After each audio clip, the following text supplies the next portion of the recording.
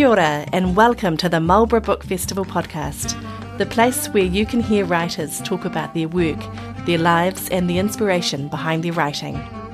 I'm Sonia, the chair of the committee, and today I'm thrilled to be introducing the wonderful Barbara DeLeo, who leads a workshop on self-publishing. There's never been a better time to self-publish, says Barbara. Her workshop at the 2022 Marlborough Book Festival canvasses every step of the process, from writing and editing, formatting and publishing, to getting your book into e-readers, audio and libraries, and perhaps onto the shelves of little bookshops on the opposite side of the world. Barbara also talks about marketing, getting paid royalties for your work, and the potential pitfalls of being your own gatekeeper. Thanks to everyone who made the 2022 Marlborough Book Festival such a success. Every fortnight we will share sessions from this year's event all the way through to the 2023 Marlborough Book Festival. For now, please enjoy Barbara DeLeo speaking at the Marlborough Book Festival 2022. Thanks, Charlotte. Nau mai haere mai, e nā mana e nā reo e rauranga tira mā. Tēnā koutou, tēnā tātou katoa. Welcome. I'm so excited to see so many people from Marlborough wanting to come along to a self-published workshop. When the committee and I first talked about this about a year ago, they said to me, well, you know, how long would you like? And I said, a week or 2 or 6 or... So when I got the 90 minutes, I had to think very carefully about what I was going to cover, because I know from having a look around the room that I have some people here who are already self-published. There are some people who have not started the manuscript that they want to self-publish. So we've got quite a broad range of things to go through today. So I hope you find something that's really useful for you. There's a lot of information, and to make it a little easier for you, I have popped this slide presentation onto my website, which is here. That is me, and that's some of my book covers, some of my latest covers. I am at barbaradeleo.com, and if you just go / Marlborough Book Festival, all of these slides are there for your use. And I'll keep them up there for about 2 months. Things change so rapidly in the self-publishing world that I don't want to have incorrect information up there. But if you happen to go there and it's not there, just email me and I'll send it through to you. I've also got lots of live links on there to all sorts of places that might be useful for you. So hopefully that's all helpful. So I have got 3 spots through the presentation today for any questions. I'm happy to answer anything. I'm not the world's expert on self-publishing. I've just done it myself and I've done a lot of learning, so I'll try to answer the questions that you might have. So barbaradeleo.com / Marlborough Book Festival, and this is exactly what you'll get when you get there. In fact, we couldn't make my computer work, so this is what's showing through my website today. So, what are we going to cover today? We're going to look at these things. Why you might want to self-publish, the different sorts of self-publishing globally versus self-publishing in New Zealand, different self-publishing formats, getting your manuscript ready, doing the most important thing, the writing. Then we're going to look at editing, how you get your manuscript proofed. We're going to look at formatting. We'll quickly talk about, if you have illustrations, how you pop those into your manuscript. We're going to look at the importance of cover design, how you do that if you're not a graphic designer, how you get paid as a self-published author. We're going to look at different sales models. We're going to quickly talk about audiobooks, and then, depending if we've got enough time, the all-important marketing and advertising as a self-published author. And then I'll just talk you through the legal requirements as a self-published author in New Zealand. So please think of questions as we go, and as we get to our little points through, I'll try and answer those as well as I can. So my road to publication is that I started writing in about 2005, and I signed with a New York agent in 2011. Now that's a long time. And as today, back then, if you wanted to be published by any of the major global publishing houses, you could not approach them directly. They would reject. They wouldn't even answer your emails. There was no pathway for you to do that. The only way you could do that for most genres was to go through an agent. And to get an agent, you have to go through that kind of gatekeeping situation as well, where you send your manuscript, they decide if they want to take you on, and then they shop around. So it is still a very difficult path. There are some publishers who will take unsolicited manuscripts. Because I write contemporary romance, one of the biggest publishers in the world is Harlequin, and they did accept unsolicited manuscripts, but it still wasn't an easy road. Can everybody hear me all right? I feel like I'm sort of crackling a little bit. So I signed in 2011, and in 2012, so at the end of 2011, my agent sold my first manuscript, and my first book came out in 2012. I then had, with that publishing house, I had 6 books come out, various contracts from single book contracts. So I had a 3-book contract in there, and pretty much what happens is with that is you sign the rights for your book over to the publisher for a length of time. Mine was mostly 5 years, and so I had no rights to that manuscript through that whole time. They took care of everything, and they published, and I received the royalties from that. And that's still the way the traditional publishing model runs. You have to get through those gatekeepers, then you sign the rights to your books over, and then they do everything. So I did that. I had 4 small children at the time. I found it quite difficult to write really regularly and get books out really regularly. 6 books I think I had out in 5 years. That's quite slow for my genre. Really what happens also is that with traditional publishers, and I'm certainly not bagging traditional publishers, they're great, and I'm not saying that I'm never going to go with traditional publishers again, but one of the issues that I had was that my book would be one of, say, 5 books that came out that month with that publisher. The bells and whistles go off, they might put some ads out for you. The end of that month, they've got another 5 books. They're finished pushing you. They're done. You have to do the rest of that yourself anyway if you're traditional. And I found that quite frustrating. I found it quite frustrating that they then, they might try and push me here, there, and on occasion, but it was really going to be up to me. So in 2019, I got all my rights back. My agent had to negotiate to get all my rights back with my publisher, and I now own all those rights again, and I have republished those, and I'm publishing new books as well. So that's really my road. Let's have a look at why you might want to self-publish. Quite a few reasons, and probably different reasons for all of you here. Maybe you just want to express yourself creatively. That's what you just want to write a book, and you want to have it out in the world.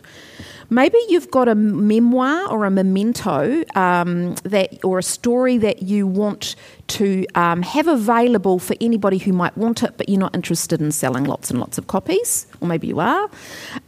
Maybe you want to just be able to print individual books, so perhaps you have a specific, really, really niche non-fiction topic. Maybe you're a hobbyist, maybe you've got model trains on a particular engine, and you want to be able to say to somebody, go to Amazon and buy my book on that. Maybe that's who you are. Maybe you want to share your hobby or your knowledge. Maybe you've had a particular thing happen in your family and you want to have books that are available for anybody around the world. Print books, digital books, audio books, whatever. Maybe you want to have your book available in libraries and bookstores all over the world and make money from it. Maybe you want to become uber rich and famous and making millions and having readers clamouring from your books. There are all of those reasons why you might want to self-publish. So this is how publishing used to be, and it's a little bit difficult to see on here, so I'll kind of talk you through it, but you can see it on my website. The flowchart was you write your book, so you got your idea, you write your first draft, you send it to your beta readers or your editor if you have one. You do your edits, And then you go down this kind of chain. Is your editor happy with it? No, then they send it back to you to do some more work. If they're happy with it, then they might pitch it to agents. Are the agents happy with it? Yes, you'd move on. No, you've got to go back to reworking it. And that top bit that's where you spend all your time, working, reworking, rewriting, doing all those sorts of things. And then you get down to here, if the agent's happy with it, they will pitch it to the publishers, and the publishers will then say if they like it or not. And then we'll go down, you'll sign with the publisher. Is the publisher happy? No, we go back round again, etc. Self-publishing, you still do your first 3 steps. If you're happy with it, you self-publish it. Okay? Now, obviously, there are positives and negatives around both of those, but that's really the two different... what's on the right here was the only way that you could do it about 2007. Okay, I've got a wee question for you. On average, what percentage of the book's cover price do you think a traditionally published author earns? So we're thinking of the cover price, what a reader would pay for it. Do you think it's 6%, 12%, 24%, 48%, or 56%? Have a wee think. Who thinks 6%?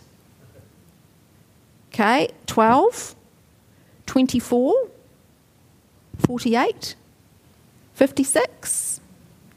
It's 6%. That's what the author earns. If you're agented, you then pay your agent 15% of your 6%. Okay? So, and that's still the way things go. It's, of course, the digital prices are lower than print prices, but that's still the way it works, and even when you're with a traditional publisher and they're doing digital. So let's have a look at what self-published authors earn. Do you think it's 10%, 30, 40, 60, or 70? Who thinks it's 10% of the cover price? 30% of the cover price for the author? 40%? 60%? 70%?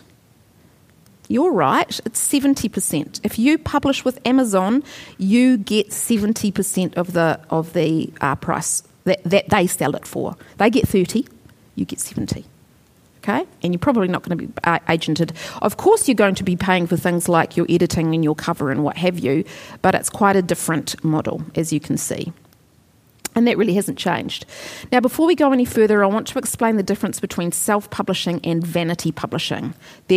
Some people think they're the same thing, and they definitely are not. So, self-publishing is when you hold the rights to your book, just you, and the majority of the publishing, marketing, and distribution decisions are made by you. So you can do everything yourself in this process, or you can contract people to do it, the editing, the book cover design, your website. You can get somebody to do that, but you own those rights, okay? Also, the key is that the money flows to you, okay?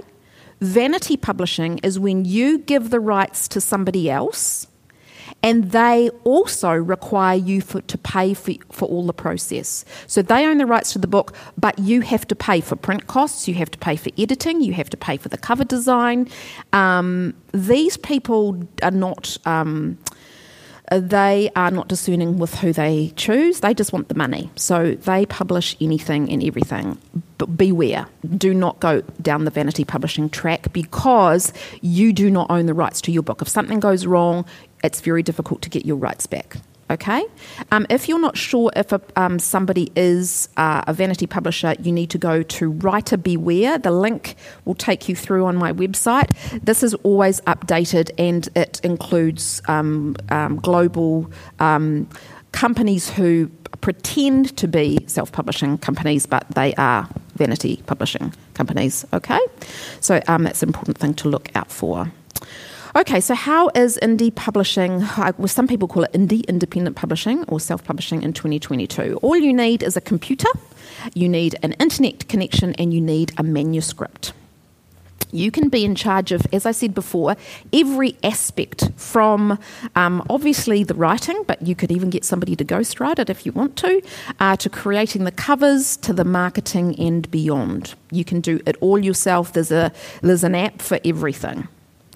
You can do as much or as little as you want. I've got friends who just write the book and they have somebody to do their website, somebody to do their covers, somebody to do their marketing, etc., etc. And, you know, they're often people who are making multi-six figures, and so they want to just be focused on the writing, but some of them also want to do their covers, so you can also do all that yourself.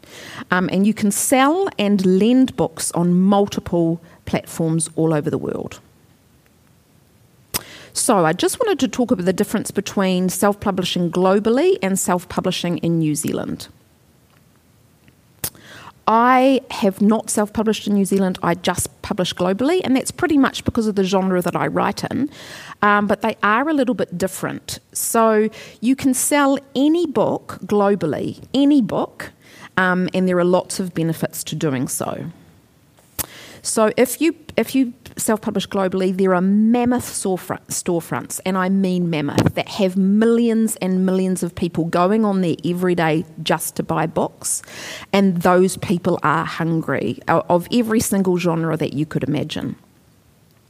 There are smaller upfront costs because you're not doing print runs with these big storefronts, and I'll explain that a little bit more in detail later. There's lower risk, so you have lower outlay, upfront outlay. You can do print on demand rather than having to print, say, a minimum of 200 or 500 copies. Okay, so you can just get those books printed whenever you want. I can go on today and say I want 200 copies of my book sent to me by next week, and they will be here. They'll get printed in Australia and Amazon in Australia. Distribution is simplified because those storefronts also distribute to their readers either the print copy or the digital copy. You don't have to do any of the distribution yourself. There's global expertise in all aspects of that, so you can get help from those places. They also offer subscription services, which is quite a new thing. I'll explain a little bit more about it later, but it's basically readers pay a monthly subscription, a little bit like Netflix, and they go to the storefront and they can borrow up to 10 books that are in that service without paying anything for it, and the storefront will pay the author by the number of pages that have been read in that month. I'll explain a little bit further about it later. You also, being on those storefronts, have access to stores and libraries, and I'll explain that a little bit further later as well. You also have that competitive royalty rate of 70% on, I think it's pretty much every single storefront. So when would you consider self-publishing in New Zealand? There are some instances where you might want to do it in New Zealand first. The first one is if you've got specific New Zealand non-fiction content. If you've got something that's specifically New Zealand in non-fiction, you may want to partner with a designer and a publisher, a printer in New Zealand that is going to get your books to where they need to go. Okay? Or sometimes if you've got a particularly niche genre, and often New Zealand literary fiction is going to do better than most genres in New Zealand. That makes a lot of sense, right? So you might want to do that. You might want to get a New Zealand based printer on board, designer on board to help you get that, and there are ways that you can distribute within New Zealand, but you won't then be able to distribute that beyond New Zealand. So the best way to do that, in my opinion, would be to do both, right? Because you're going to have to distribute yourself if you publish in New Zealand and you print in New Zealand and you've got your cartons of books in your garage. You're going to have to distribute that yourself. There's no reason at all why you can't do both. Okay, so that if you see somebody in a lift and they say, I really want a copy of your book, and you don't have it on you, you can say, go to Amazon, it's on there. Okay, so there's no reason why you can't do both at the same time, because you own the rights. You can do whatever you like. So where can you self-publish? These are the main players. So there's Amazon, which is about 90% of the market. Their self-publishing arm is called Kindle Direct Publishing, and it's very easy to operate. That link will take you directly to there. And as I said, it's 90% of self-published authors use it. They have millions of people buying books there every day, as well as other products. Kobo is really popular with New Zealand readers who read digitally, and the reason for that is that Whitcoulls were the sort of original retailers for the e-readers, and they stocked Kobo e-readers. Kobo's based in Canada, and it's very easy to publish with them. When you're thinking print, just by the way, the two main players, I should have popped that in there and I might fix it up on the website, are Kindle Direct Publishing and Ingram Spark. That's where you would get your print copies from. So a lot of people do Amazon first, and so they don't have to worry because you can do print there as well. But if you're not going to do Amazon, if you're going to do some of the others, you'd get your print books done through Ingram Spark, which I'll talk about a little bit later too. So Apple is Apple Books, and they are in Europe, Australasia, and the Americas. Google Play is worldwide, and it's very strong in Africa because they tend to have the Android devices rather than the Apple devices. So that's really good if you have content where your reader's going to be in Africa. Barnes & Noble is only in the United States. They have a device called the Nook device. I publish with them just because there are certain readers who like my books with them, so I'm with them as well. And Ingram Spark are a place where libraries and bookstores will go looking for new print books. So you can just have your books loaded up there. You're in their catalogue. Somebody's looking for a book on, as the trains that we were talking about. They want something for that in their library. They go into the catalogue. They see you there. They order the print books from there. Additionally, there's a place called Draft to Digital, and they go into all the niche, tiny little bookstores and niche libraries that aren't on the main library systems. So you can be with all of those. You can be signed up to all of those places, and you can get paid from all of those places. So I've got a question time at the end of this next slide, but the most important thing is that you're going to get your manuscript ready by writing your manuscript. It doesn't matter what it is, if it's poetry or non-fiction or a novel or whatever it is, you're going to need to write that thing. So these are the things to consider. Back in the day when self-publishing first started, people put up any old thing that wasn't proof, that was, all over the show. Our readers will not accept that anymore. You have to put your best work up there, both in content and in presentation, so always do your best work. Most of the major word processing programs you can use to upload directly to Amazon, but some of the other platforms don't allow you to do it directly. So you can convert it though. So you can write in Microsoft Word, you can write in Google Docs, you can write in Mac Pages. Any of those will be fine. You might have to convert them, but it's pretty easy to do that. So you can convert them using these two pieces of software. One's called Vellum and one's called Atticus. You can format your books to look absolutely beautiful. You can put links in the back for your digital books so that people can click on your website. They can click into buy the next book in the series. You won't be able to do that if you're uploading directly to, say, Amazon from Microsoft Word or Google Docs, for example. But if you're serious and you want to perhaps do more than one book, I would highly recommend either investing in Vellum or Atticus yourself or outsourcing it to somebody who can convert it for you. There are lots of people who do that, and I've got some links a bit further on to help you with that. Always consider your intended audience. This is going to be important when you come to upload and you put your metadata in the back of your book, and on the website, and I'll talk about that soon as well. That was a lot in the beginning. Who's got a question about anything that I've said so far?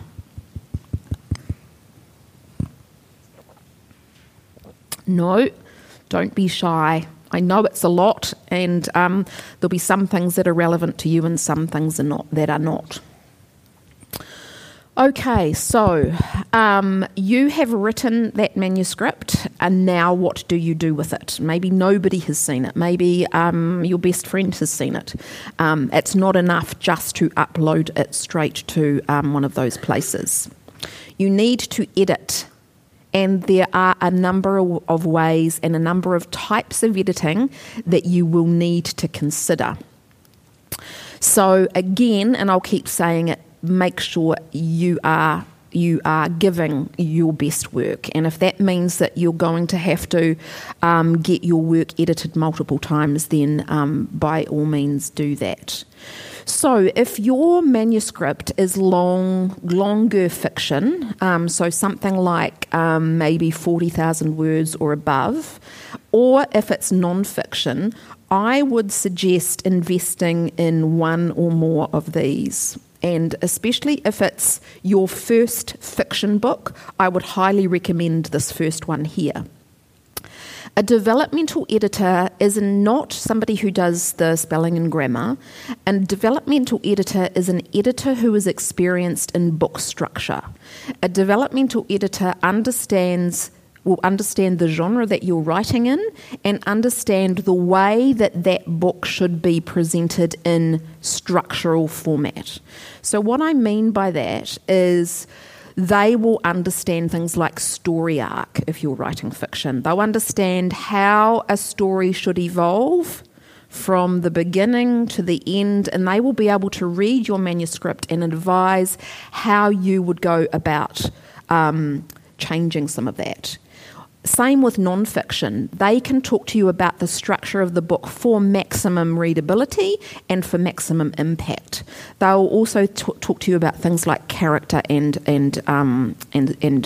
content development in your non-fiction book. So I'll tell you shortly about where you can find these people. But developmental editor is sort of the editor that sort of has the overarching view. The next is the copy editor, and they still don't look at the grammar and spelling.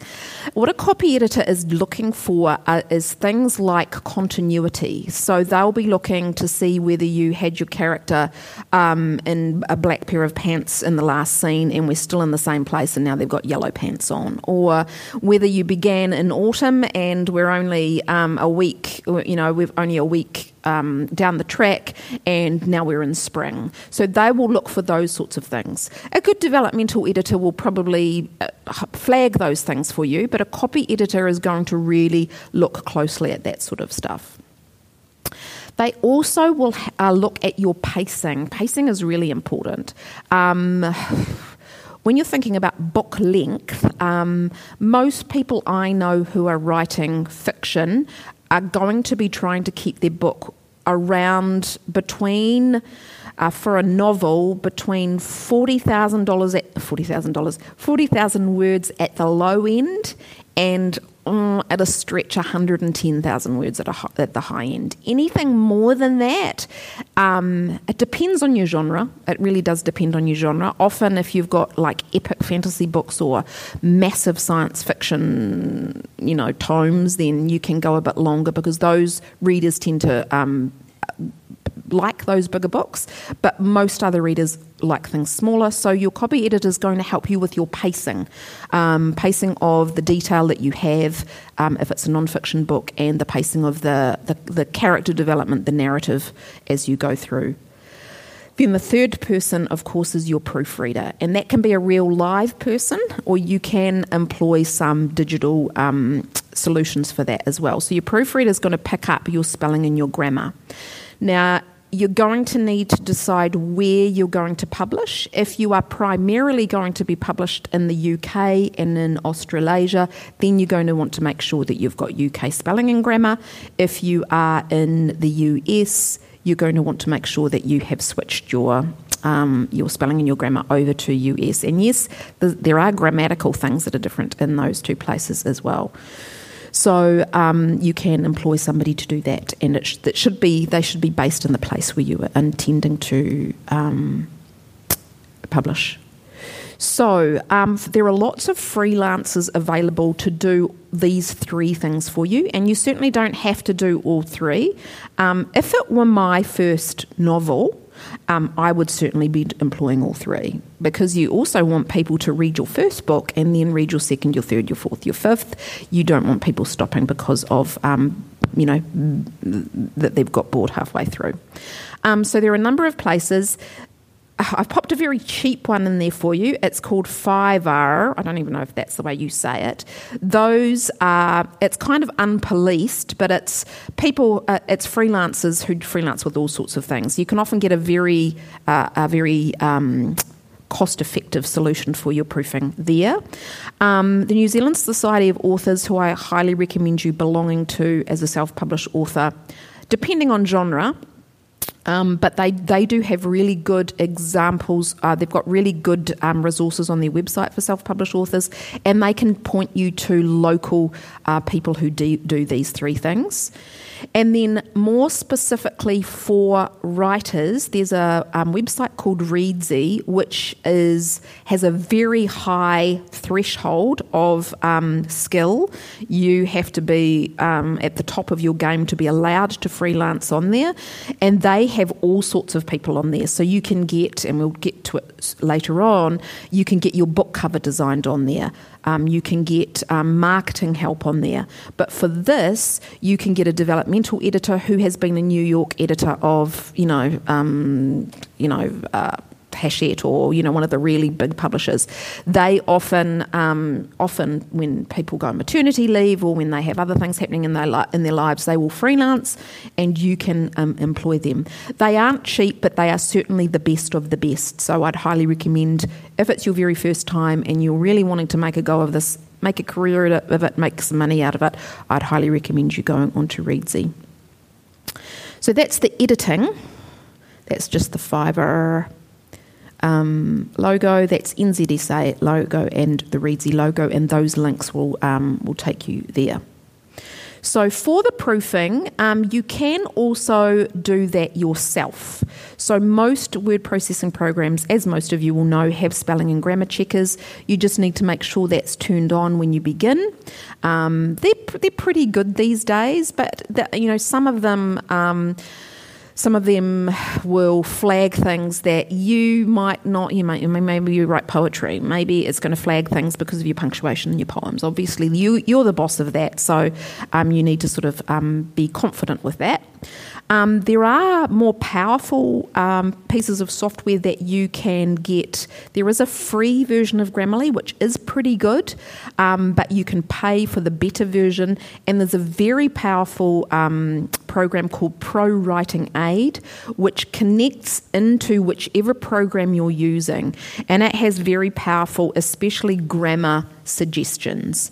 I get a little bit cross with it because it says things like, this is in passive voice, and sometimes I want to write in passive voice. So you need to kind of know that stuff as well. But it is pretty powerful. It does mean that you're going to have to go through and accept or reject as you go, but it does kind of learn what you're happy with as well. So it's a really good thing to invest in, and those links will take you there. Again, you've got your freelancers that you can use for that as well. And that's the Grammarly logo and the Pro Writing Aid logo. Okay, so formatting. You've got your manuscript in Microsoft Word or in Pages or Google Docs or whatever. You've written to your heart's content. You have sent it off to your editor, your developmental, your copy editor, your proofreader. They've come back. You've made the changes. You might have even sent it off to a proofreader again after you've made a lot of changes, especially if you're restructuring. Now you get to the point where you want it to look like a book. And you can, if you are just, as I said before, just going to Amazon, you can upload the Microsoft Word document directly to that and it will format it for you, but it's quite limited. You can't put, for example, links in the back of it, okay? So what have I said to you there? So places like Amazon and Draft to Digital offer basic formatting. So you can upload it and it will put it into a book for you. It's got automatic table of contents or automatic, where it says the chapters at the beginning, but you won't have that detailed stuff at the back. If you want more powerful things, I would highly recommend Vellum if you are a Mac user. And if you are not a Mac user, there's a way around it that you can use Vellum with a PC. It's a little bit more complicated. If you want to know about that, just email me and I can tell you. Or Atticus is a brand new program. It's only been out a couple of months and it is for both, I believe. And what that does is it sucks in your Word document or your Google Doc, and then in very simple, very, very simple way, it allows you to put your chapters in. You can put fancy chapter beginnings. You can put the scrolly thing at the end. You can put in the end, you can have a link to your author newsletter. For example, maybe you are wanting to do a cookbook. Maybe you want to get people onto a regular newsletter. You can have a live link in the back of that digital book that you format in your formatting program that people can click on, and then you've got their email address and you can send your newsletter out to them. So those, it's really good. That it also, in something like Vellum and Atticus, it allows you to produce all of the different sorts of files that you're going to need for the different storefronts. So, of course, Amazon is a little bit different.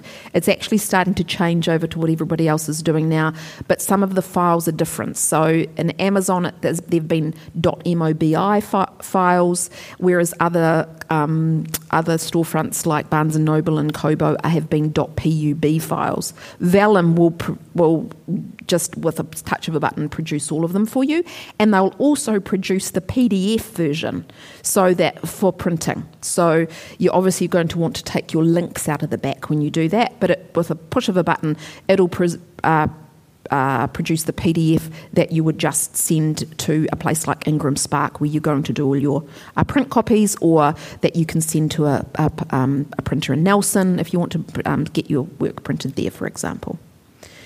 So those are just some of the little Drafted Digital Amazon. Vellum, this is the little star one, and then Atticus is the one down the bottom. Okay, if you have photographs or illustrations, if you are a children's book and you've got illustrations, if you've got photographs to go with poetry or your cookbook or whatever, you can easily put those into your formatting software by just inserting the picture, and you can put it wherever you like, and you can change around the way that it looks. You need to make sure they're very, very high quality as you can get, because you don't want to have grainy looking things, especially when you're printing that out. Again, Vellum, it's really easy to add. So you don't want to scan a photo and then put it in. You want to have that original photo high pixelation, high resolution, so that it's easy to and really sharp when you're putting it in. Okay, covers. So the old saying goes, you can't judge a book by its cover, but it's not true. Doesn't matter whether it's a print book on a library shelf. It doesn't matter if it's in Whitcoulls or Paper Plus. It doesn't matter if it's on the Amazon digital bookshelf. Covers matter, and perhaps even more than they did in the past. You need to think very carefully about your cover. You need to understand your genre and what sells in your genre if you're wanting to make money out of this. You need to know what's current. My genre has gone through a huge change in 12 months, where the covers that used to sell now don't sell, and I've had to recover everything. So I've recovered. I don't even really particularly like the way that it's moved, but that's what sells. So that's another good thing with self-publishing, is that you can recover as many times as you like. And obviously you're going to have put something in the front to say that, this is still the same book, but what a place like Amazon will do is they will push that new cover out to your readers as well. So if they've bought the old cover, you can update the file in the back end of Amazon, and that will push out the new cover. So they will know that they've got the new cover if they're going to look if they've got that.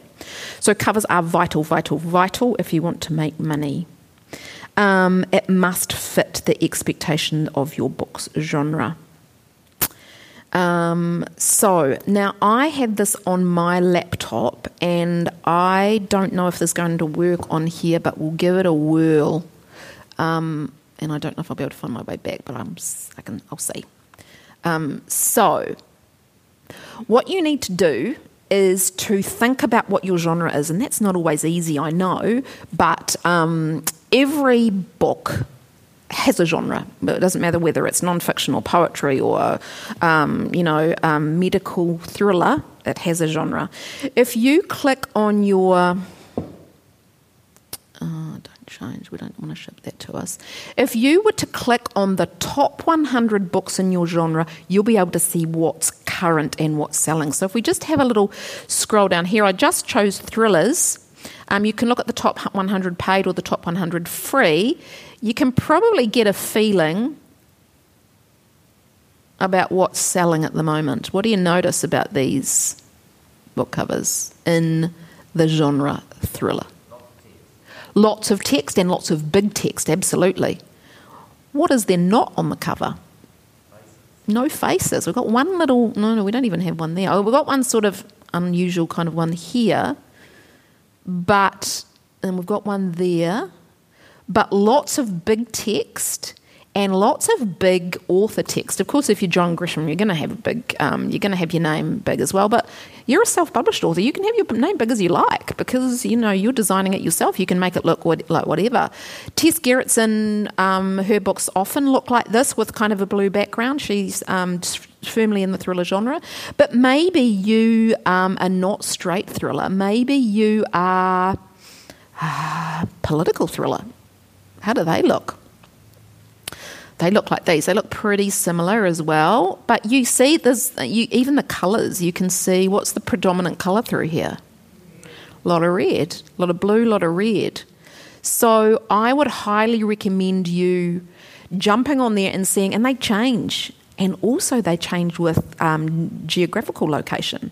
This is, I think I've linked to the .com store here, but if you were to go to the exact same genre in .co.uk, the British Amazon store, they will look different because those readers look for something different. And I know mine are the same wherever they are, but I know people who have different covers in the US as to opposed to the UK. So it's really important that you know this.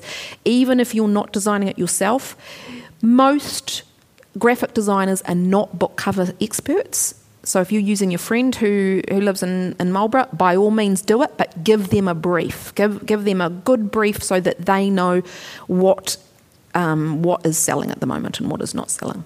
Okay, so it's super duper important to know what that is. Okay, so again, you can outsource your cover design to a freelancer. Lots of really good ones on Readsy. Fiverr, that's a much cheaper version. Or you can make your own very easily. There are two that I use. One's called BookBrush, which is just for authors, and the other is Canva, which some of you might know for other things. They also have really good book cover templates that are super duper easy to use. And I've popped those links in there for you as well.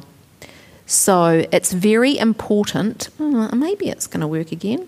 Oh, it is. Yeah, we're back. It's absolutely vital that you get the right copyright license. If you're using an image, any image on your cover, you have to have the right license. I've got friends who have been sued for thousands of dollars for thinking they had the right license, for thinking they'd have it done all the right way. Even things that they've had on their websites, it's really, really important that if you are doing this a lot, or even if you're doing it at all, that you get the right license. How do you do that?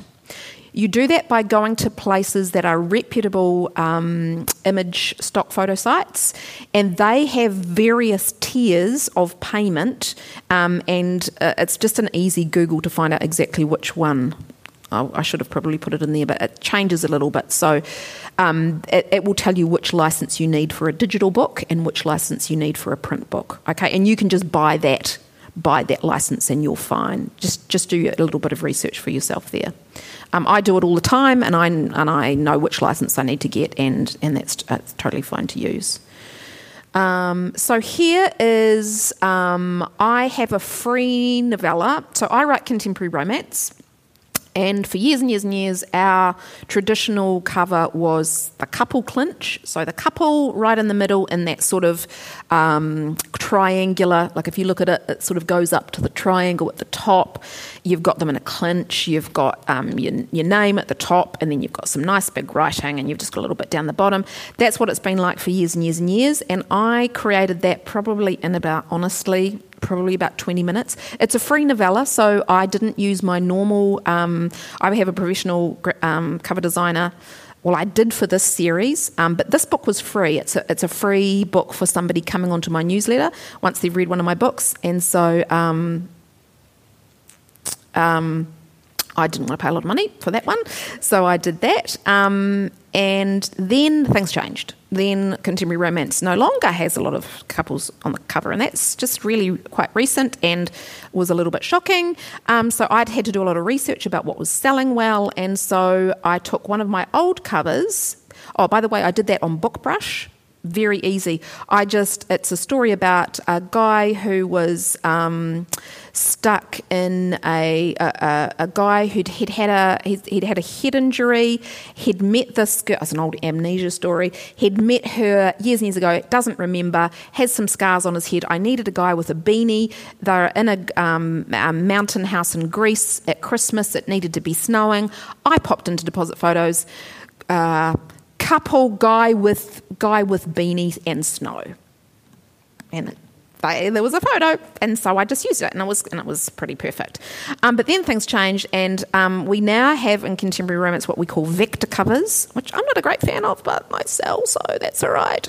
They are kind of like cartoony. So I had a couple clinch cover on this for about 18 months, very similar to the one on the left that my cover designer had done.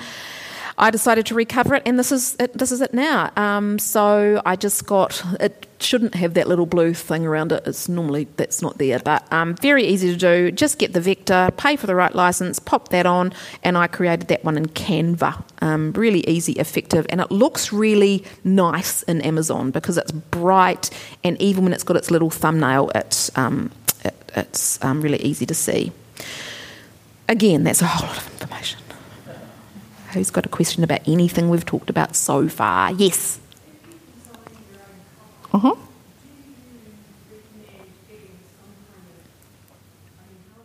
So you don't need an absolute copyright on your own cover. You just need a copyright on the... do you mean if you got an illustration? So it's an interesting thing. I kind of went down this rabbit hole when I first started, and it's the same with getting a copyright on your book. All you need to do is to put in your book, copyright Barbara DeLeo 2022. That's all you need to do, and that you now own the copyright to the cover and the book. What I'm talking about before was the copyright on the image, but if you're meaning the whole thing, that's all you need to put in. You just need to put in copyright, and that's enough, I believe, for New Zealand law. Yeah. Just about go back to editors. Just your thoughts on the relationship you have with an editor, like that you're paying for, and that sort of it's basically an employee versus if you're trad published, the editor is not paid by you. You've got a public relationship. You're absolutely right, and it's a really, really good question and quite a tricky thing to negotiate and navigate for yourself. Yeah, because you're paying them and then they're telling you it's a load of rubbish. Yeah, exactly. I would do my research and make sure I get a really good... If I'm paying money, I want to know that I believe in that person. I'm going to be Googling and finding out who else they edit. I want to know that they know my genre. I'm not going to get anybody other than an editor who knows contemporary romance to edit my book, because I don't believe they know what they need to know about story arc and character development and narrative drive and those sorts of things. So I think if you have done that homework and you've really thought carefully about who that person is, then you're just going to have to bite the bullet. And obviously you're not going to accept everything they say, but you're going to take into account their experience, their understanding of the market too. I wouldn't have an editor who has been out of the market for a long time, because the market does change. You want to make sure that it's somebody who knows their stuff. So yeah, it is tricky. It is a tricky thing to negotiate when you're paying somebody. But I certainly wouldn't pay a whole lot of money to a highly skilled professional and then not take their advice. Does that help? Does that answer the question? Yeah, it's a very difficult relationship to negotiate. You're absolutely right. Yeah. Especially when they come back and say you're going to need to rewrite that entire first section. Yes. Absolutely. It is really difficult. And I would ask the question, do they know what they're talking about? Have they edited this kind of work before? Do they really understand what specifically is not right with it? But I think the answer is probably in the quality of the person that you have employed. Which is why if I was starting out, I would employ somebody from Reedsy, somebody who's been an editor at a big publishing house who knows their stuff. Yeah, and you might have to do a bit of due diligence before you hire them. But ultimately, you are your own boss. You don't have to do what they tell you. You can do whatever you like, but you need to know what those consequences might be further down the track if people are not going to buy your books because you don't meet the genre expectations, for example. Or people are just putting the book down because it's not engaging. So I hope that's helped a little bit, yes. America used to be notorious for ripping off people's books, like Charles Dickens. Is that changed? Do you mean in terms of people publishing your... It's absolutely, so it's massive. It's a massive problem, but all publicity is good publicity. I mean, my books are pirated all over the show, everywhere. And you're not going to stop it. There's no way. I mean, there are things that you can do. My publishers would put, cease and desist notices and they'd be gone and then they'd pop themselves up somewhere else. So it's definitely a problem, but... it's something that I feel like is not a reason not to do it, I think. So yes, you certainly do have that happen, and it was probably more of a problem when people were publishing digitally in the first, back in the beginning. But yeah, it can be a problem, but I don't really bother about it. Yeah. Yes. You absolutely can. Yes. It depends on what your steps are. I write in Scrivener, and for people who don't know, Scrivener is an amazing writing project management software. So I write in that until I get to the point of sending it to my editor. So my editor is going to need a document that they can read that is not in my format in Scrivener. So I export to Word, and then I work in Word. So you definitely could do that, but I'm not sure how you would go around... if you then wanted to plug it into Pro Writing Aid to get the spelling and grammar checked, for example, that might be a bit tricky. So a lot of my friends do it that way as well. We work in Scrivener right till the end when we're pretty happy, and then we export to Word and then go through that way. But so I haven't done it from Scrivener myself, but that's certainly a possibility. Scrivener is an amazing program that, I would trust that they would do what they say they would do. So yeah, you could try it yourself if you didn't want to go the extra step.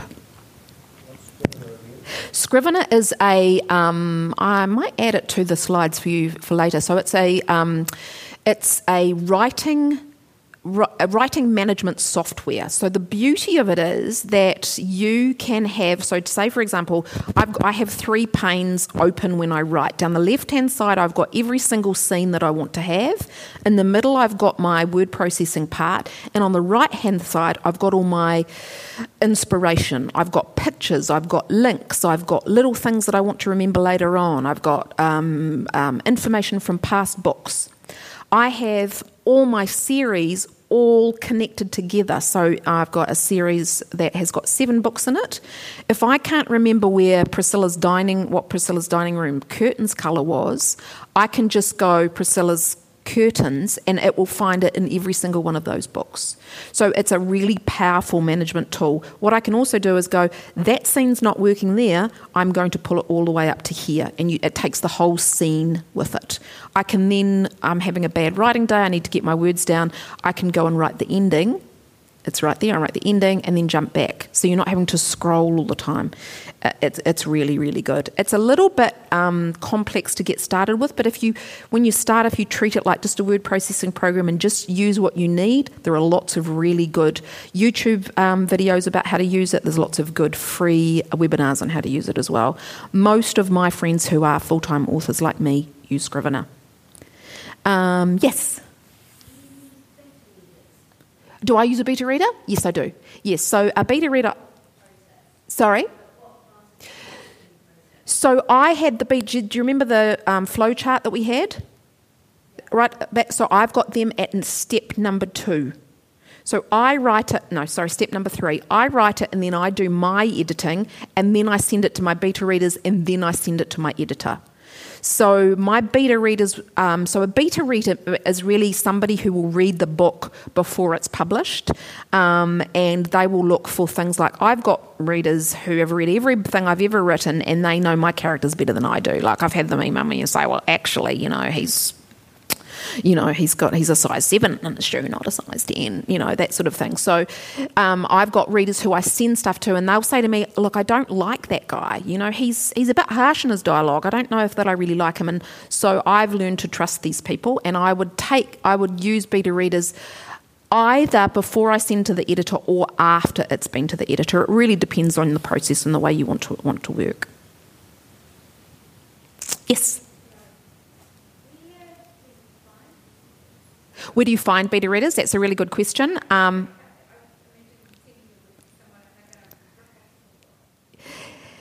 Yeah. Oh, look, Mum's always a good person to start with. Honestly. No. So they're my super fans who they get all. And I have, I keep it to 30 people. I trust them implicitly. I'm very strict with them and what they do, and I've got ways of knowing if they have sent things on because I've got watermarks on my things that I send. So you kind of build it up. I would just give it to a trusted reader friend who reads in the genre that you're writing, though. Like I don't give my books to a lot of my friends don't read romance. I don't want them reading it because they don't necessarily know the conventions and what I need to have in my books, but I would give it to people who are interested. There are lots of ways to do it. Social media, like if you're on social media and you've got people who are starting to follow you as a poet or as a cookbook author or whatever, just say, look, I've got a manuscript looking for some beta readers, and ask them some questions. Yeah. Okay, there's another. Yes. Sorry, that's all right. Yeah. Yeah. What would you recommend in terms of ideal amount? And 2, what do you advise when you kind of have a couple of contradictory things? Yeah. So I send out to those beta readers also because they're my reviewers. So I probably get about there are probably 10, between 5 and 10 of those who will give me feedback. The others will just be doing it for a review.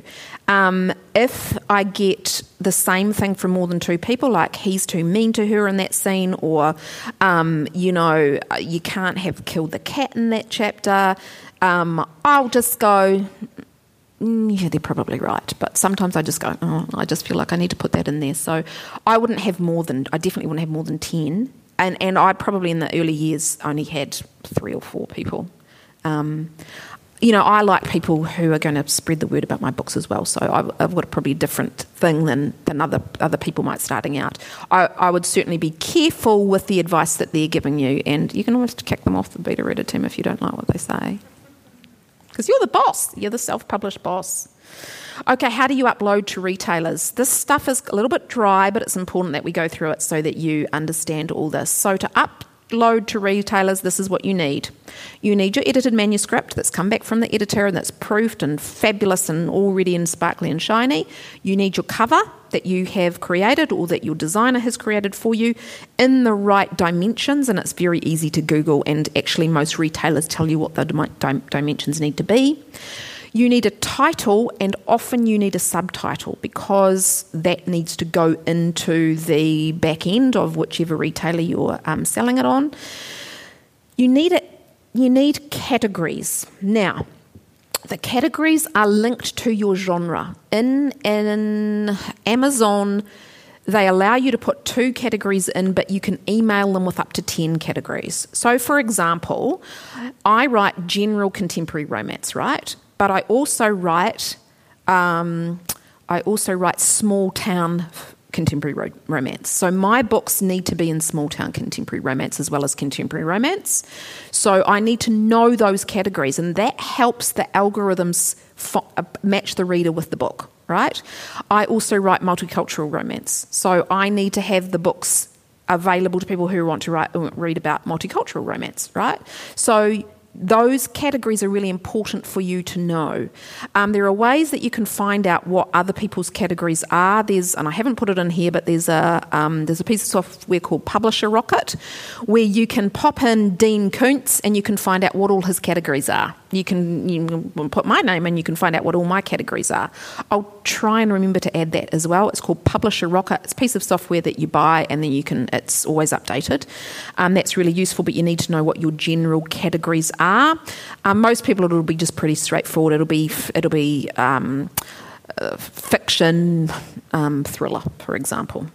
But you also have the opportunity to put 7 keywords in there. Okay. Later on today, I'm interviewing Colleen Shipley, who is a local author who has gone the... First of all, she went the New Zealand self-publishing route. So she had a New Zealand book based in Marlborough. It's a perfect opportunity to self-publish in New Zealand. She got a printer. She got her books printed. She got into libraries, into bookstores. Then she decided she wanted it to be available to everywhere. So we worked together to get it uploaded to Amazon, so you can now get it there as well. And we had to work out what her 7 keywords were. So her book is about... It's set around a Second World War, so between 1942 and 1945 in New Zealand. It's war fiction, it's about women, it's domestic fiction. So we needed to pop those types of keywords in there. Now, why do you put keywords in there? Because those are the words that people type into Amazon. So if I was to wake up in the morning and decide, I want to read a story about women in rural New Zealand during the war, I might put women, New Zealand, Second World War into Amazon. That might be the only words that I use. The algorithm's going to search every single book that's in that catalogue, which is millions and millions and millions of them, and Colleen's book's going to pop up. So you need to think really carefully about which keywords that you use. I change keywords depending on things. Again, Publisher Rocket, which is the software that I told you about, can help you find keywords, but you can do it yourself. You just go into Amazon and put in what you think people might put when they're going to find your book, and you'll get a whole list of what people have typed in. So if it's our model train guy, we might put, engine 364 1962 metal, blah, blah, blah, and you can put that in and see what other things people have popped in for keywords. So it's really important to pop those 7 keywords in, and you can put those in at the beginning.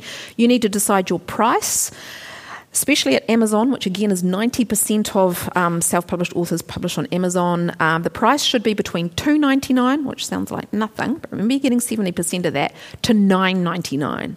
And the reason for that is if you go lower than $2.99, you'll only get 30% royalties, and that's because Amazon wants to keep the price higher. And if you go over $9.99, it will drop to 30% royalties as well. So you want to keep it between $2.99 and $9.99. Most fiction is priced between $2.99 and $5.99. Print books would be around about $9.99. It's different. It depends. It's different. And of course, I'm talking American dollars, not New Zealand dollars. You also need your payment and your tax details, so your bank account and your New Zealand tax details. So what else have I put on there? So I think I've gone into... you'll need to upload your e-book and your print book separately in the same slot, and you'll need to have your different versions of the manuscript without your links in the print one, and you just need a different size of your print cover as well. And I'm thinking about Amazon here, but it's the same with all the other big retailers. How do you get paid? Very important. It's very easy. So we've got a tax treaty with almost all of those stores. because most of them are based in the US, all you need to do is to put in your New Zealand IRD number in the KDP Publishing when you go in there. And remember, I've put that link right at the beginning, KDP Publishing. It will ask you for your New Zealand ID number. They will tax you 5% at source, and then when you come to work all your tax out at the end of the year with your accountant, they will claim that 5% back, and you'll pay your normal tax in New Zealand. Okay, so they just take that 5% off. It's very, very simple. Most stores will pay directly to your bank account. I go through PayPal just because it's an easy way for me to keep track of all my payments, because I've got them coming in from all sorts of places. And PayPal is really good for accounting software and what have you. And so they get paid directly into PayPal, generally in American dollars, and then I just push a button and it gets paid into my New Zealand bank account, my Blenheim bank account. So it's easy, easy, easy. And again, your royalty will be 70% if you're between $2.99 and $9.99. I'm just going to speed up a little bit because I think we're going to run out of time. Subscription model. A lot of people don't know about this. So I mentioned it a little bit earlier. If you publish on Kindle Unlimited, which is a part of Kindle Direct Publishing, or Kobo Plus, there is a box you can tick that says that you want to go into these programs. Now, these are like Netflix, where the readers pay, it's about $9.99 US, and they can borrow 10 books that are in that program a month, up to 10, and they can read those for free, just like you would watch on Netflix for free.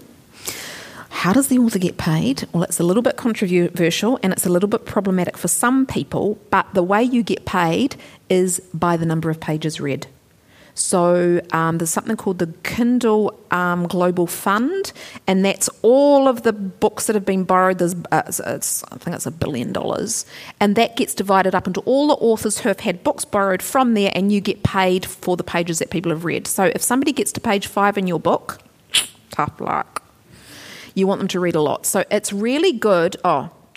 It's really good, except that if you go in Kindle Unlimited, you can only be with them. You can't be on Kobo, you can't be on Barnes & Noble, you can't be on Google Books. You can only be in Kindle Unlimited.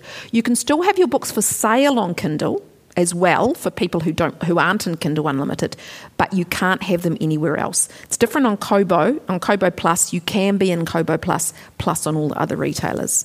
So the readers pay their monthly fee and the author gets paid by the number of pages. What else was I going to say about that? I think that's okay. You can also sell your books direct.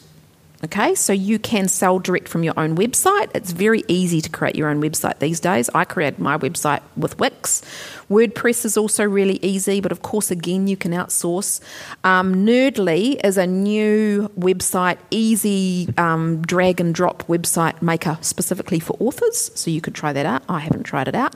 And then you can sell from your website. There's something called PayHip, which is a place where your readers can come. They go on your website. It's a normal e-commerce website, and your book, a copy of your book can go directly into their e-reader, or it can get posted out. Okay, so I haven't done it myself, but I know people who do, and they like using it.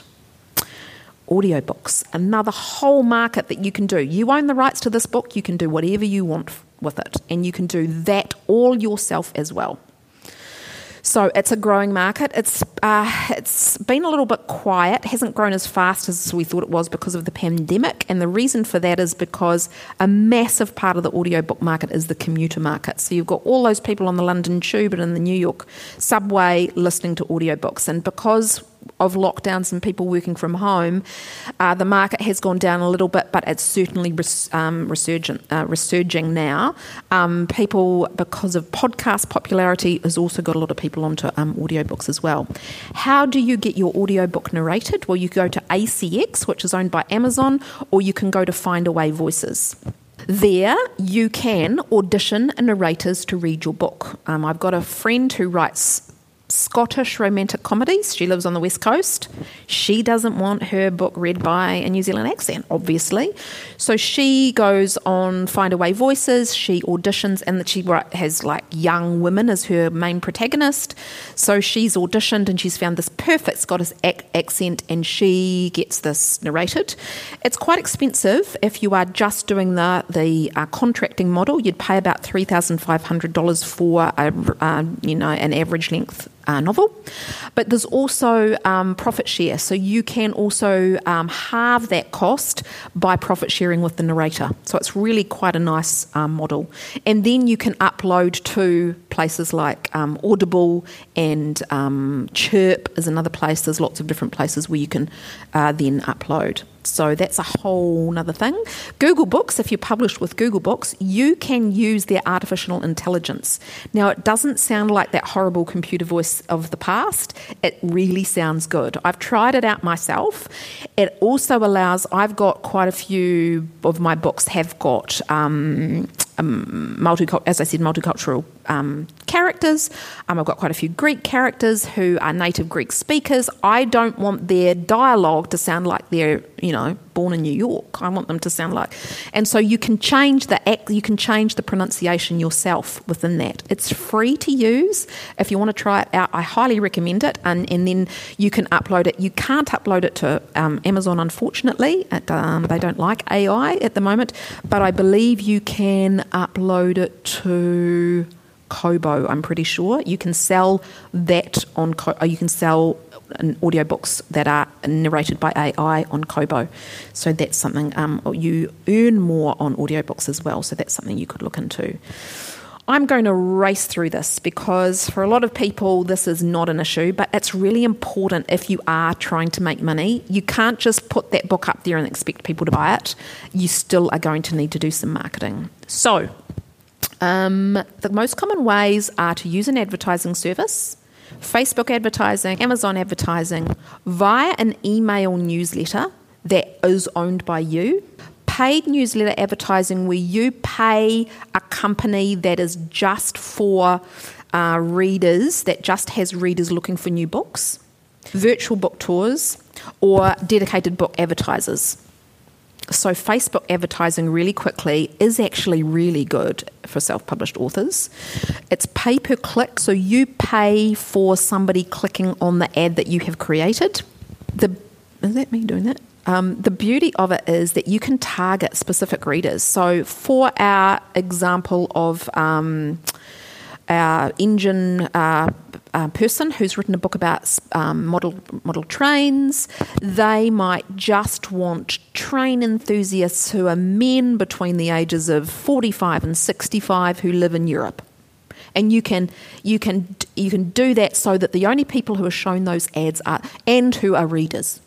And so you can narrow it all the way down there. You can also manage your costs. You can say, I only want to spend $5 a day. And you can send them directly to those storefronts. So they just click and that takes them straight through to Amazon. Click straight through to Kobo, whatever it is that you've put on the end of your click. So it's really quite powerful.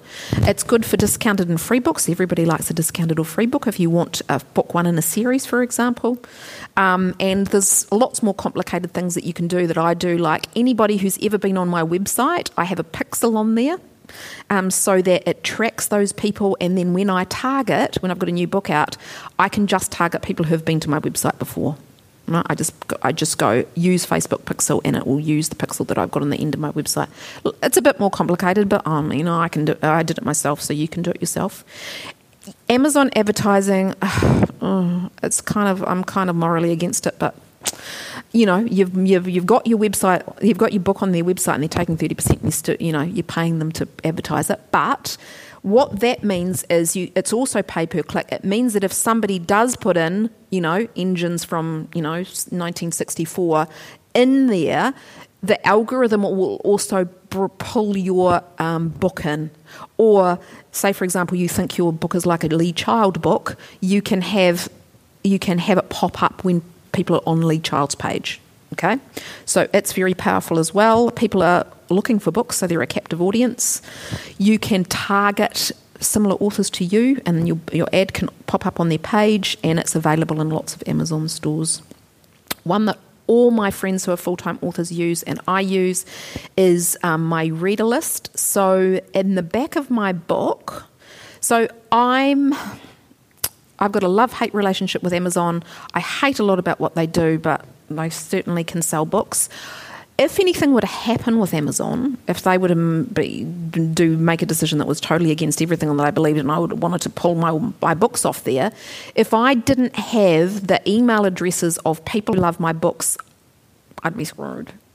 So in the back of my books, put a little bit of what we call a magnet, a reader magnet. To get people in, I get them to click on a link, they get a free novella, and I get their email address.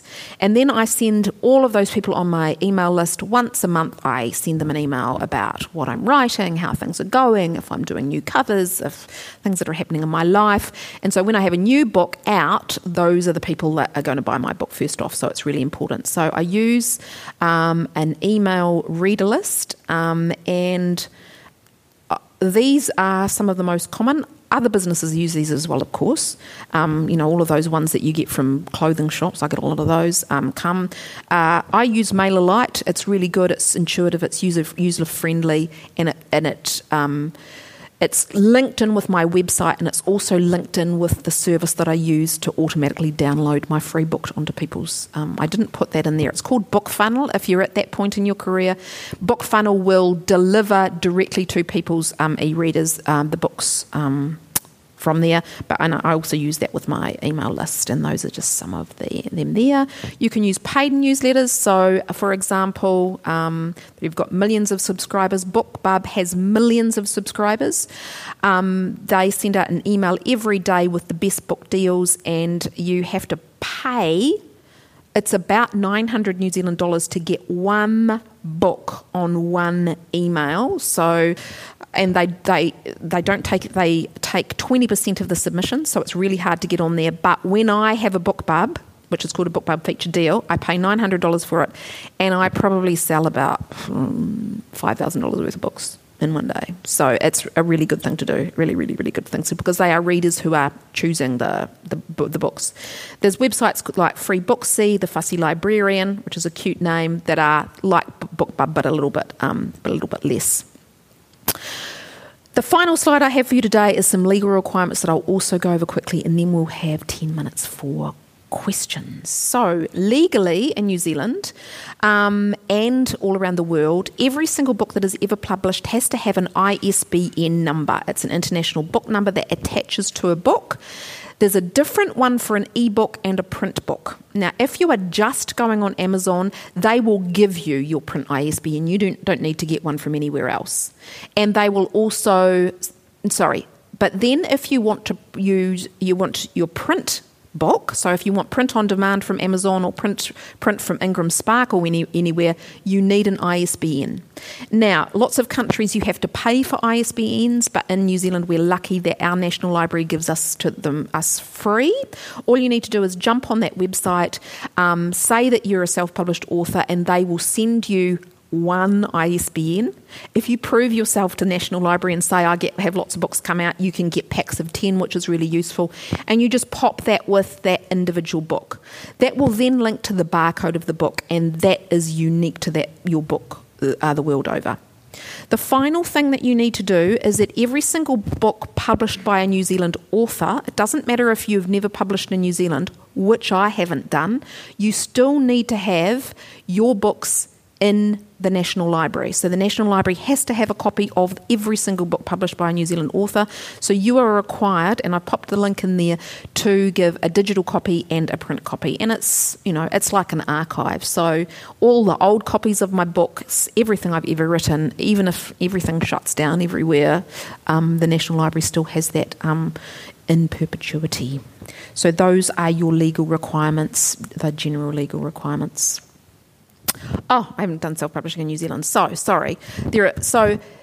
self-publishing in New Zealand, you would do kind of every single step except to uploading it, right?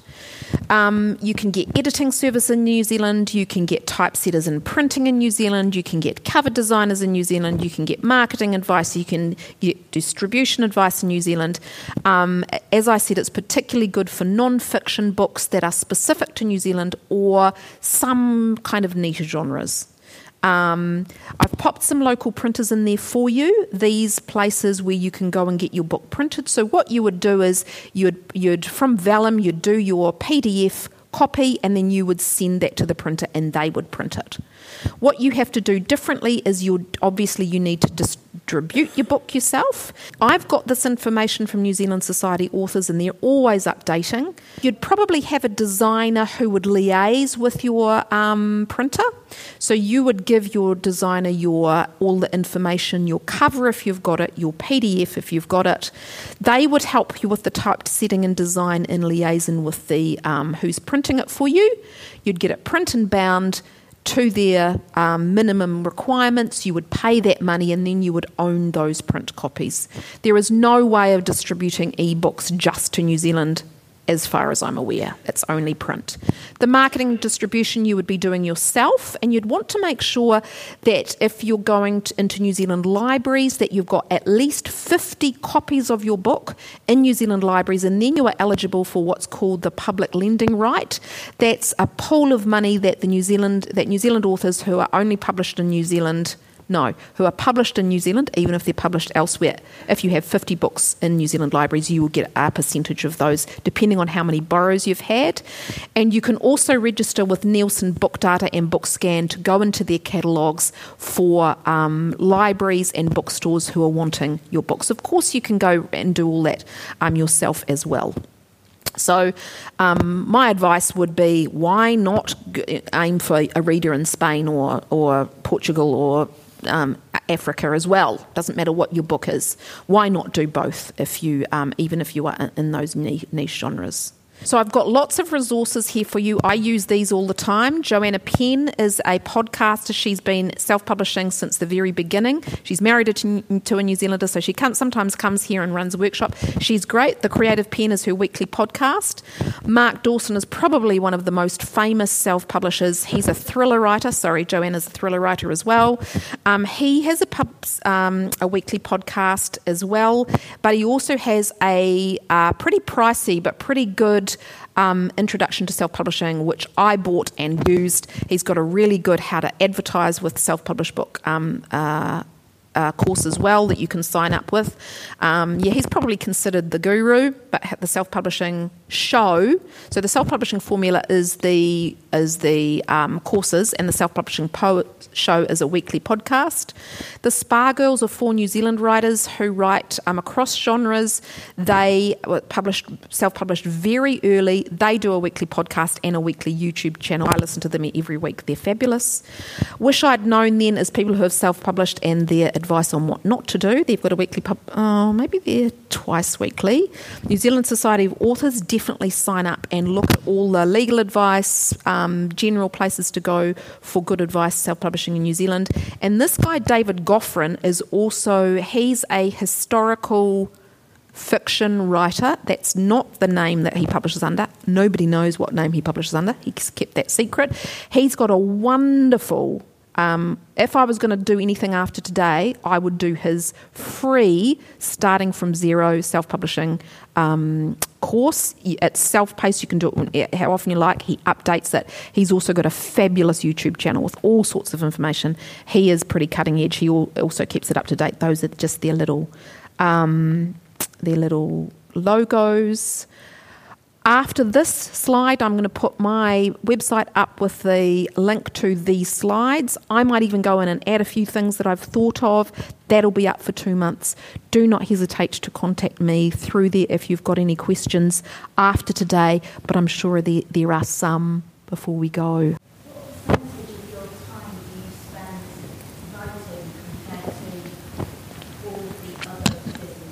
Yeah, it's a very good question. In the beginning, I spent more time when I was learning how to do it, definitely more time. And if you want to make a career, if you want to make money, you have to protect that writing time, because if you don't have a book, you don't have a business. So at the moment, it depends. I am in a active writing phase at the moment. I'm 3/4 of a way through a book which was supposed to come out 2 months ago, which I have had to push forward because of various life things happening. But I spend very little time doing this now because I've got all of those people on board who work for me. I have to book them in. Some things I do myself, my website I do myself, but I mean, when I'm in an active writing phase, I would do very little, and then other phases I might spend 2 weeks updating my website, or 2 weeks covering all my books, or something like that. Once you learn how to do it, though, it is pretty easy, pretty straightforward. Or if you don't want to learn how to do any of it, you just write and you pay people to do all the rest, and you just need to manage that. Just do some time management. Yes.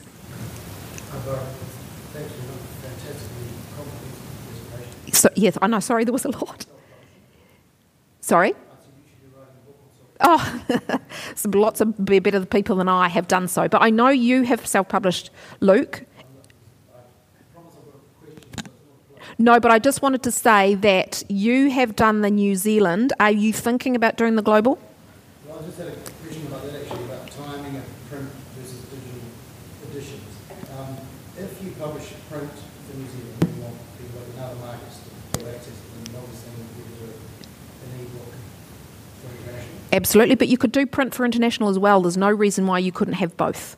You probably need, because you'll have an ISBN on that print book, it'll be the same that you put in the back of Amazon or wherever you are. But yeah, I would do both.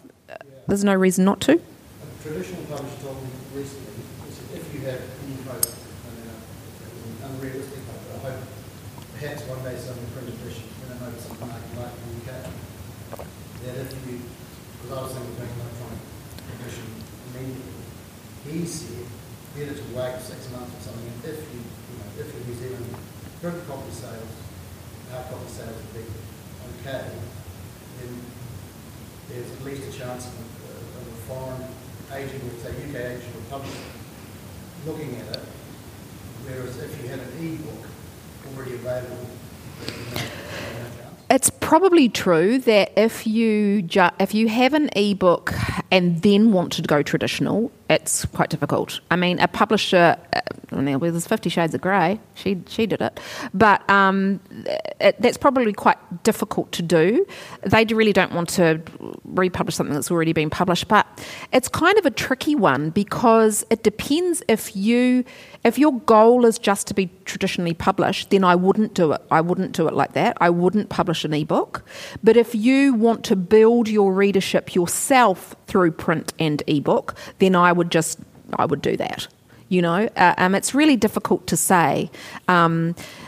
It depends on a lot of things. It depends on your genre. It depends on your setting. It depends. It depends on a lot of things. But I wouldn't want somebody to go down the e-book if they really wanted that same book to be published. But if you want to give it a try and you want to get a later book published, like for example, I'm giving my agent this book that I have now because it's a bit different for me, and she's read it and she's read the first half and really likes it and thinks she has a publisher in mind. I can still do that, and they will actually like it because they know that I know how this all works. They know how that I can market books myself now.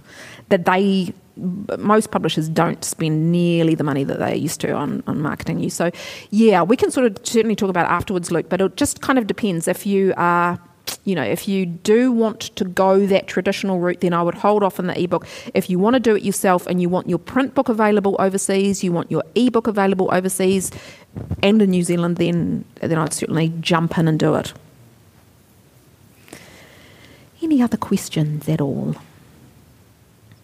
I am more than happy to stay behind and answer any questions that you have specifically about your work or anything to do with writing or anything or groups or anything. I've probably forgotten some things along the way, but we are at 11:30.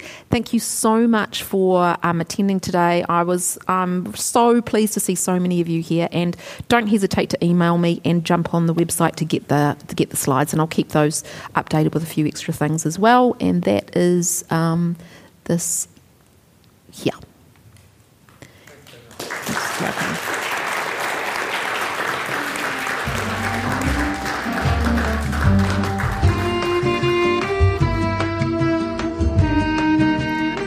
That was Barbara DeLeo speaking at the 2022 Marlborough Book Festival. A big thanks to all the writers who have supported the festival, as well as the audiences that attended in person or listened online. If you'd like to learn more about the event, head over to marlboroughbookfest.co.nz. And if you've enjoyed this podcast, please subscribe so you don't miss an episode. Thanks for listening.